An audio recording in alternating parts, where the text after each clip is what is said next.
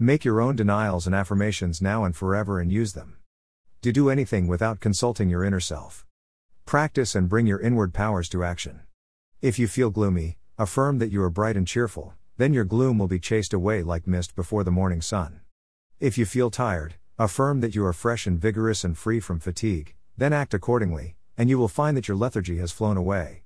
If you feel worn out, raise yourself mentally above the petty things of life, think about universes and ET, and you will find yourself dwelling on a plane where worry and care cannot exist.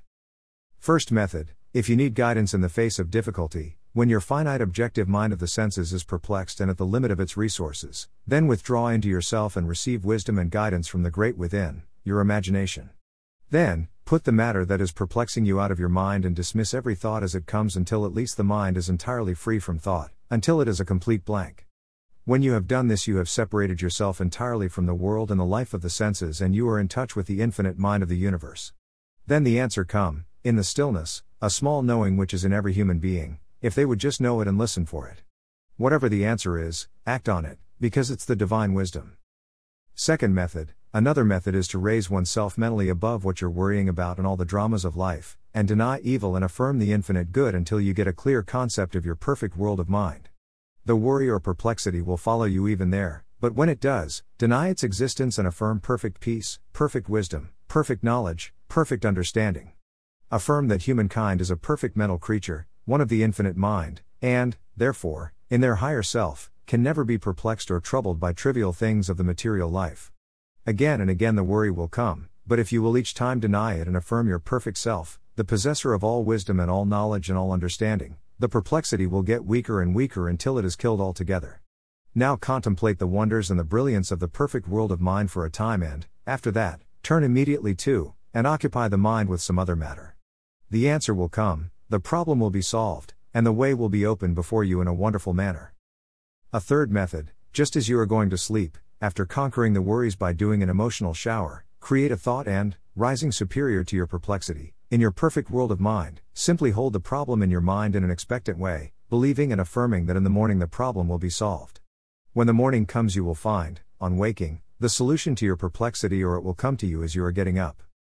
No matter which method you use, be sure and act on this voice of intuition, because it is the divine wisdom within you. Sometimes when you get back to the hurly-burly of life, the answer will seem silly and foolish and impracticable, but do not be deceived, act only upon the message which came from the silence. Do this and you will find that you have listened to the voice of the highest wisdom. Don't modify or change the wording. Practice for calming. A visualization exercise: imagine that you have received a momentous letter from overseas. Trace its journey back to the beginning. Let's assume it's an email. First, your screen displays the email. Second, your server receives the email sent. Third, the digital imprint of the email traveled along cables. Fourth, it flew through the air. Fifth, it was converted from typing into a digital footprint. Sixth, the keyboard received it from fingers. Seventh, the fingers moved. Eighth, the person thought. Ninth, they had an idea. What an amazing process one single email represents. Practice for empowerment. I am success.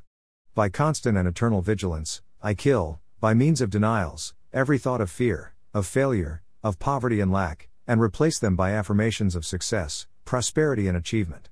I think only of positive things, states and emotions, and never of negative. My mind has been constantly lifted up into a higher realm where I receive inspiration and strength. My inner mind is one with the universal mind, and therefore I draw upon the inexhaustible strength, energy and wisdom of the infinite. Through thinking positive thoughts and meditating on positive states, I attract myself streams of thoughts and emotions of the power of sunlight, which strengthen and help me.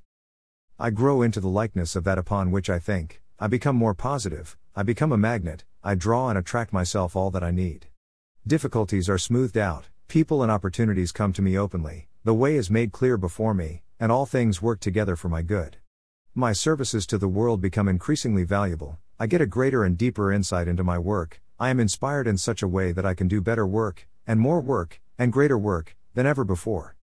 Therefore I can see in my mind's eye all desirable things coming to me. All are seeking me instead of my seeking them. Friends, wealth, position, power, all coming to me. I am a magnet. I am success.